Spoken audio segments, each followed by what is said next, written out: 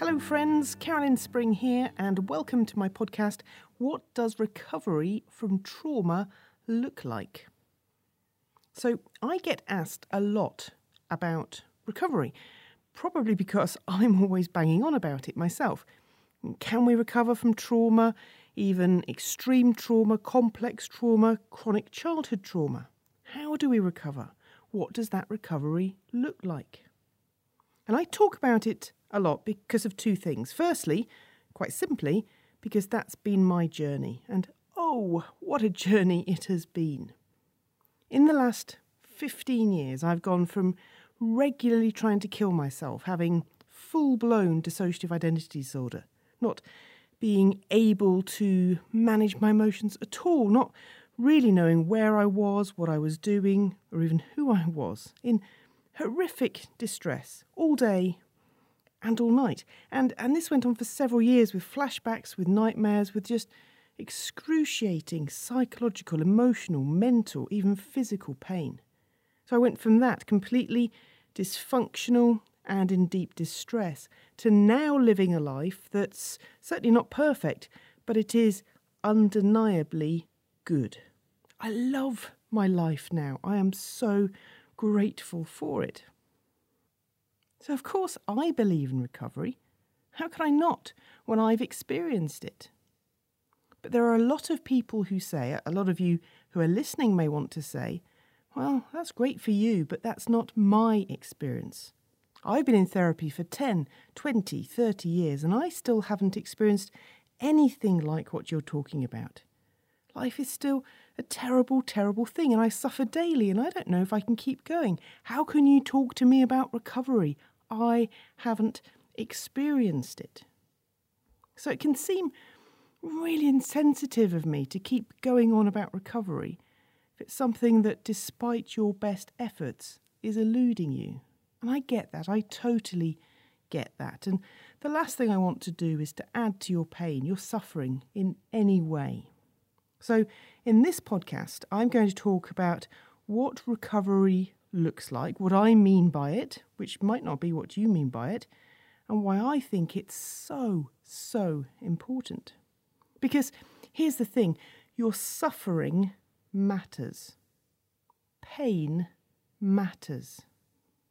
There's this cry on the inside of us, isn't there? This huge, unbearable, soul-splitting pain because of the things that happen to us. Trauma, abuse, abandonment, betrayal, grief, loss, torture, humiliation, rejection.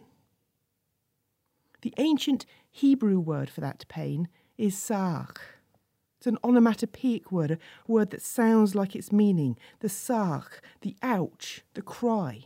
Something that is so big and so painful that we cannot put it into words, which is why I prefer to refer to the sa'ach rather than cry, because cry just doesn't do it justice.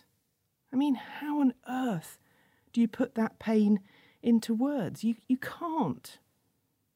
I wanted to kill myself to get away from that sa'ach, because I just didn't know what else to do. It's deep, ineffable distress. And it matters. Oh, my word, it matters. It matters so much. That's why I bang on about recovery.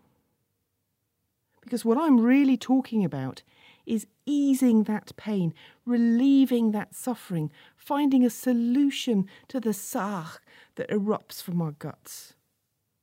I'm not talking about recovering from a mental health condition.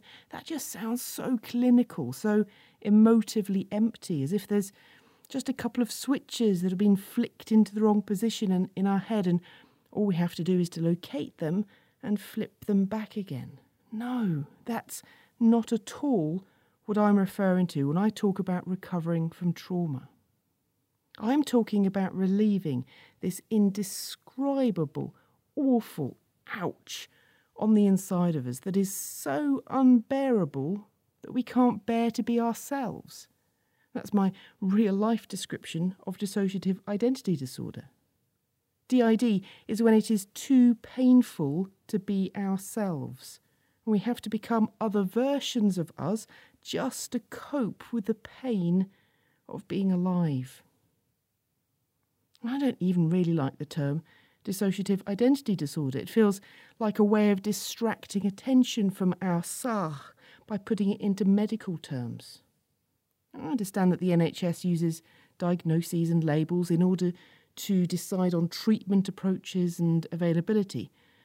But I really, really don't want to talk in those impersonal, soulless terms. I want to talk in terms of human suffering that needs a solution. So when I talk about recovery from trauma, I'm talking about hearing and responding to that cry, that sark in our soul. Something very primal, very real and unbearably painful. Not something with a technical description that's responded to with a checklist. It's one of the things I probably get asked more than anything. The question is asked with different words, but underlying it all is this heartfelt, painful question around recovery, which is basically, will life get better? Or will I always be in this much pain? And that's what I'm responding to when I talk about recovery. I'm saying with every ounce of my being and all that I am, yes, we can recover. Yes, it gets better. And it has to. It really, really has to, because it's unacceptable for you or me or anyone else to be in that much suffering for the rest of your life.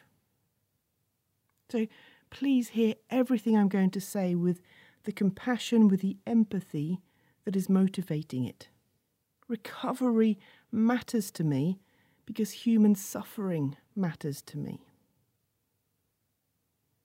So people ask me a lot about recovery and whether it's possible, whether they will always be affected by their trauma, whether it's possible to ever be able to talk about what happened without being triggered or switching or getting distressed, whether recovery is complete and final, or whether you can sort of revert or go backwards and end up at square one again, whether you can ever stop having such awful memories and nightmares and flashbacks of the abuse, whether you can get to the point of not feeling so unbelievably ashamed all the time of what happened, whether you can get to a place of feeling that your identity isn't in your trauma. These are heartfelt, meaningful, and indeed complex questions. But the answer to them in our soundbite culture is often simplistic and binary. The first response is basically, no, you'll never recover from trauma. You can only learn to manage it a bit. Everything else is unrealistic. And this is the standpoint of many people who've been trying valiantly for years to recover. And it's true to their experience. They've tried so hard to recover. It's not happened, so of course they believe now that it's not possible, because that's what they know in their own lives. Totally understandable. And then the other response is yes, of course. And it tends to be a bit of a rah-rah response. Yes, you can recover. You can do anything. All things are possible. Just think positive, be positive, and stick positive quotes from Facebook up all around your house. Rah-rah. Oh, and preferably drink some kind of disgusting green smoothie while you're doing it. Now, perhaps unsurprisingly, I don't think it's either. I think both are a caricature of the truth. Now, when we talk about recovery, often we focus solely on the role and responsibility of the individual. We think in terms of whether this person is capable of recovering. We think about what they're doing to recover. We think about their motivation, their resources, their mentality. But the problem with that is that we can end up implicitly blaming them for not having recovered. And that's not right. The blame for being traumatised, and even for failing to recover, is only and always with the person or people who traumatised them. If we hadn't been traumatised in the first place, we wouldn't be failing in some way to recover from trauma now. So Our baseline has got to be no fault, no blame, no criticism, no anything. Just lots of love and support and empathy and a sense of coming alongside and saying, I'm so sorry this crap has happened to you. It's not right. It's not right that you have to deal with the after effects of it. And anyway, if we're talking about someone having recovered or not recovered, we've got to be really careful that we're not thinking in terms of yes or no, you have or you haven't, when obviously it's a spectrum. It's a journey. And also we need to be really careful that we're not imposing arbitrary timescales either, the sense that it's okay to be traumatised for a while, but not a long while. It's so random how long we think long should be. This is why I object to the concept of persistent complex bereavement disorder in the DSM-5. It basically says you can feel loss and grief and distress for 6 months after a significant bereavement. But 6 months and 1 day, and there's something wrong with you. You are mentally unwell. How ridiculous is that? Medicalising misery. And how dare anyone suggest such an arbitrary timescale? In fact, any timescale at all. You grieve for however long you want to grieve for. Also, I'd say that how recovered we are is relative to where we started. Because recovery is about movement, about a direction that we're headed in, not a particular location. Recovery is like saying that we're in London at the moment, the evil city. That's a joke. And we want to be in Scotland, the best place on earth. Not a joke. And so the point is that we're heading north. Maybe we'll go slowly, maybe we'll go quickly, maybe we'll go with a whole load of detours like via Wales. That's irrelevant. The point is that we're heading north. Even if for a while we double back on ourselves because we need to find a petrol station or avoid a roadblock. Someone else heading north to Scotland might go at a completely different pace along a completely different route. That doesn't matter. It's irrelevant to us. Our journey is our journey, no one else's, and it's not a race. If we stop for a while in Watford or Nottingham or York en route, then that's okay too. Sometimes we need to stop and refuel. Sometimes the car breaks down, we need to wait for a replacement. Some parts of the journey we do by train, some by car, some we hitchhike, and some we walk. And yes, some of them we crawl forwards almost imperceptibly on our hands and knees. That's very much what my recovery looked like. At any given point, you could have looked at me and said, "Are you sure you're heading north? Really?" Because actually I was on the M23 heading south towards Brighton. There were lots of detours, lots of going the wrong way, lots of pulling over to the hard shoulder and staring in despair at Google Maps to try to figure out where I was. But I got there in the end. That's the point. And even more importantly for me, I decided where I wanted to go. Nobody told me you have to go to Scotland. And when we say Scotland, we mean Perth. I decided what I wanted recovery to look like, and I decided how to get there. And in metaphorical as well as literal terms, I'm now doing a grand tour of Scotland. Recovery is ongoing. It's a lifelong journey. So it's very easy to criticise people on the journey and heap blame on them, to say, well, this person doesn't seem to be making progress in recovery. They're not travelling very fast. Well, no, they're not, because they're walking on their own 2 feet. And they could really do with a lift. They could really do with a ride in a taxi or on a bus, on a train. They could do with some support. That's what ideally should be provided by our statutory services. So of course people aren't making as much progress as they'd like to, because it's a long journey to walk or even crawl on hands and knees from London to Scotland. It's a difficult journey to recover from trauma without adequate therapeutic support. And so, of course, People who have heavy rucksacks tied on their backs, who are crawling through mud, don't feel like it's possible to get all the way to Scotland. Of course. And it makes sense that they end up saying, you know what, I'm not even going to try. It's too painful, it's too difficult. I'm going to pitch a tent here in this field and just learn to manage. And that's not just sensible, that's adaptive, given their circumstances. But living in a tent, in a field, in winter snow, with no sanitation, with no water, with no heat, that's not a life. That's a tough, tough gig. So of course I want to encourage them to keep going. Now I want to campaign for us all as a society, in the guise of social services or the NHS or the voluntary sector, to send them an Uber, to get them a train ticket, to speed forth their journey, to help them. Of course I do. I spent plenty of time in a pitched tent in a muddy field myself, thinking it was never going to get better, not even knowing which way to go to head north. So I know what it's like. But I want to encourage everyone who's stuck there right now not to feel ashamed of that or feel judged or criticised by anyone for that, but to realise that a lot of it is our failure as a society to adequately provide public transport to enable people to head north. If we could just coordinate ourselves as a society to fund trauma treatment properly, we could send out some Ubers to pick these folk up. Suddenly they'd find themselves crossing the border into Scotland and they'd realise their journey speed wasn't all down to them.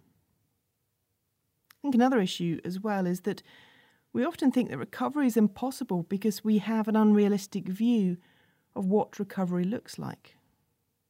One of the things that's really struck me over the last 10 years or so is that if I ask many survivors what recovery looks like, they actually have no idea. They've not really thought about it. They've not been able to formulate it in their mind. It's abstract and vague. It's like they might have heard someone say, head towards Scotland, but they've never been to Scotland before. They don't know where it is. They don't know what it looks like. Or all they've ever experienced of it is watching a New Year's Eve programme or fireworks from Edinburgh. So they think that the whole of Scotland is like that. They think it's all castles and sparkly bangs in the sky. So if they find themselves out on the edge of a loch in the Highlands, they think they're in the wrong place. It's not surprising that people think that recovery from trauma is impossible if they think that means that we'll live as if the trauma hadn't happened in the first place, as if recovery means that our childhood is somehow magically restored, that someone waves a magic wand and the past is changed so that all that stuff didn't happen, and as if life recovered means that there's no more pain or struggle or suffering ever. But that's not reality. Recovery from trauma isn't about a sanitised life, free from suffering and struggle, with our childhood magically restored as if nothing bad ever happened. Recovery from trauma isn't fairy tale. That's not possible. So because obviously we know that that's not possible, we therefore draw the conclusion that recovery isn't possible. We've got the wrong end of the stick about what recovery is. But I'm talking about realistic, real-life recovery, not magic, and not an alternative sliding doors type reality. When I talk about recovery, I'm talking about resolving our trauma, not pretending it didn't happen. I'm talking about resolving the effects of trauma on our lives, not erasing traumatic events from our history. I'm talking about a life where we're able to experience increasing moments of joy, even in amongst the pain. I'm talking about living by default, the majority of the time, not the whole time, but more often than not, in the green zone where we feel safe, where we're able to, in technical terms, neurocept safety. And our nervous system is therefore calm and relaxed, and we're able to relate well to others with our social engagement system switched on. I'm talking about living mostly in daily life mode, not danger mode.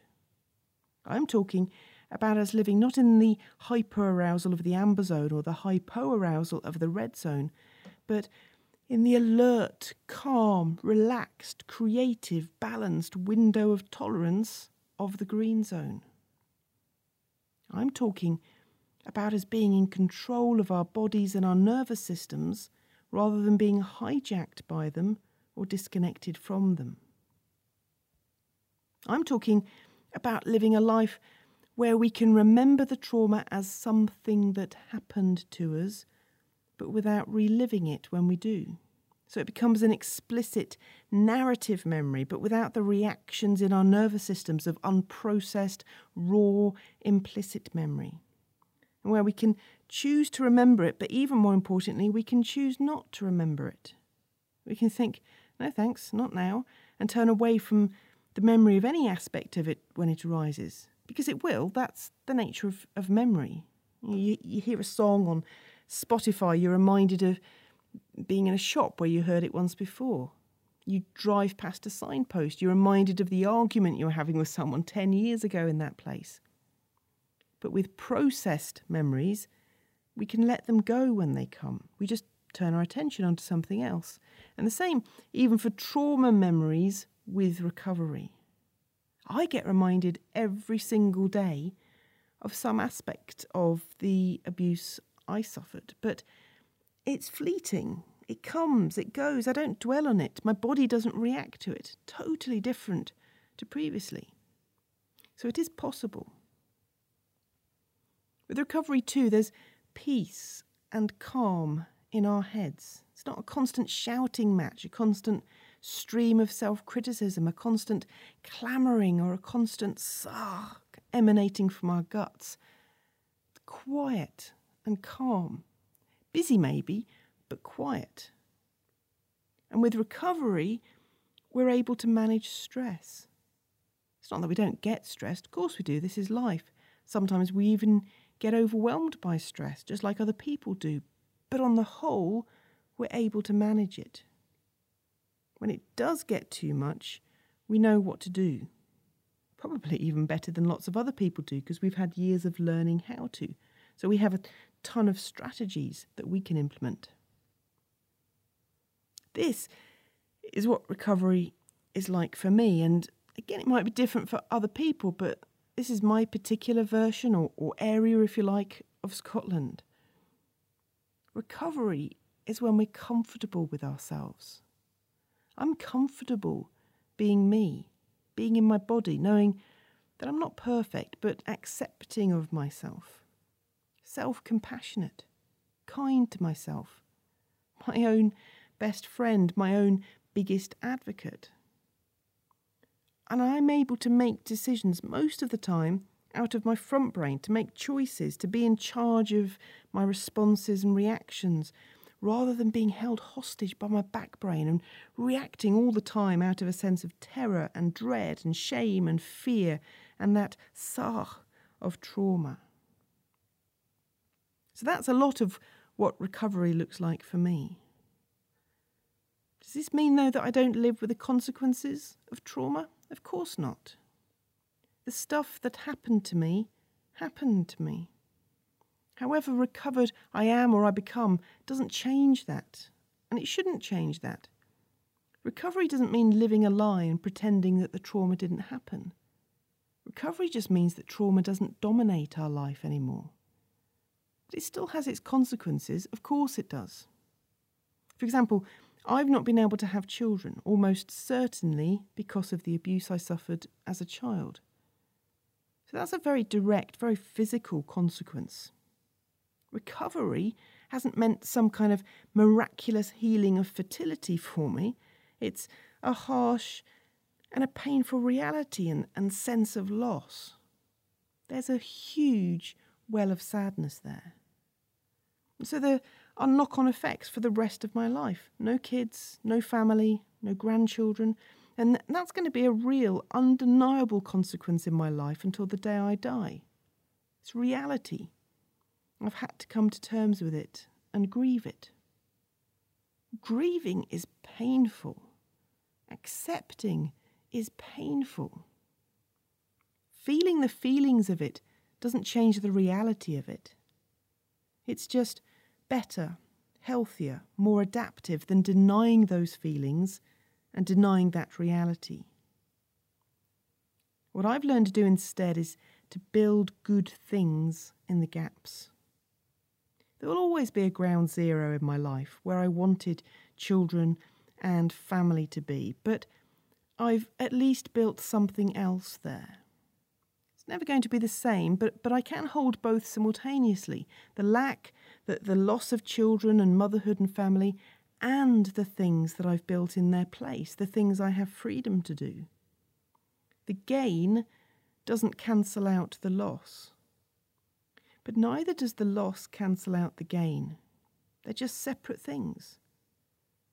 But what I've refused to do with my life is to be so bitter about what I've lost that I've refused to build any joy into it.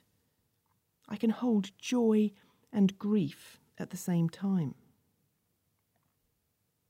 So with the childlessness thing, I've learned to manage the pain of that so that I can live bearably with it.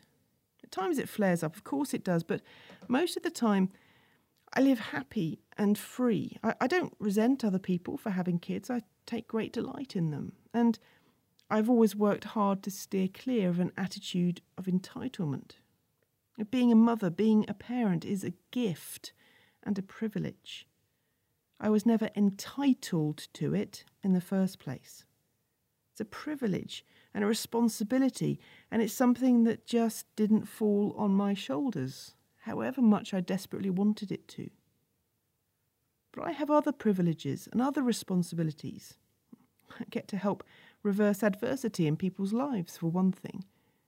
And my focus is on my life, the life I have, not the life I don't have. That's been really freeing for me.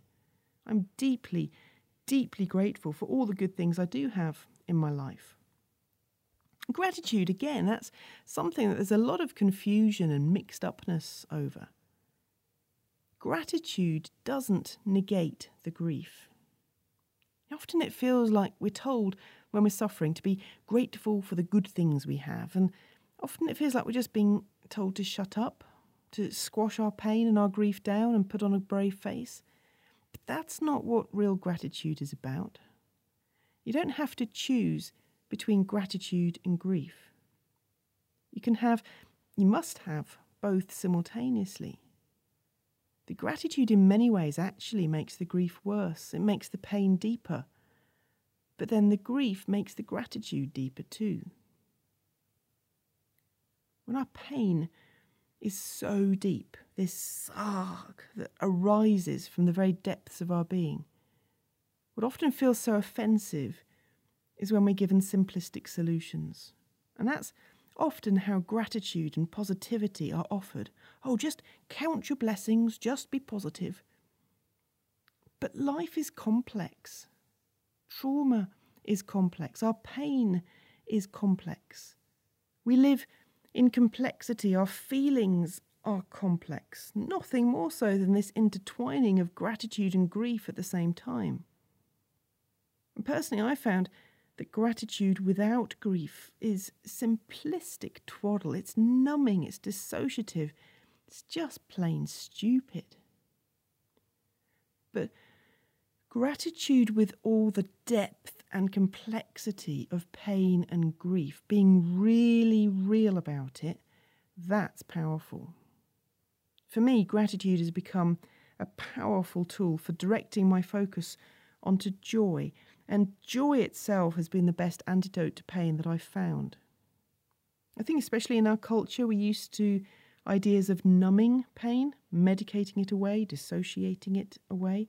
But there's an experience I've found of joy that is all the richer because it is laced with grief. It's a real gratitude that I can enjoy this sunset or sunrise or beach or mountain or my dog, that I'm so grateful for the pleasure I feel in that moment, exactly because I'm conscious of the pain of trauma, of things that happened to me. So recovery isn't numbing or pretending, but nor is it just unmitigated pain day in, day out. Not at all. I found in my life, in recovery from trauma that the joy has expanded to fill the empty spaces. It's taken a long time, and I've had to work really, really hard to consciously, deliberately expose myself to experiences that will bring joy. And I've written about that elsewhere. But over time, oh my goodness, what a difference it's made. I live a life now that is largely joyful, and even more so because I'm conscious of my pain. So yes, I do believe that recovery is possible. I'm very aware that even this podcast has probably provoked more questions than it's answered, because I haven't delved at all into the how we recover. But I just think it's so important that we ask the question first of, can we recover? And we look at the reasons why we might resist it, even as a possibility. And what I've seen time and again is that trauma survivors can become quite militantly opposed to the positivity inherent in a recovery narrative, because they feel that they're being asked to pretend that their trauma didn't happen, that the SAR doesn't hurt, or they're being judged and criticised and shamed for pitching their tent in a muddy field, or only inching forwards on their hands or feet rather than speeding on a train towards the border. So I wanted to put that recovery narrative into a wider context. Head north. That's all you have to do. Head north. Even if it means for a while you head south, if that's what you need to do. Head north. Even if you don't know what the north looks like, even if you can't imagine it. Because your suffering matters too much for you to stay as you are. I will work with all my energy to campaign for you to get more help, for you to be sent a bus or train or taxi or even a light aircraft. But hear my heart, which I know is echoed in the heart of many, many professionals I've met over the last 10 years who've come on my training days. A heart for your well-being and recovery, for your suffering to be relieved, for things to get better for you. Don't give up. Just head north.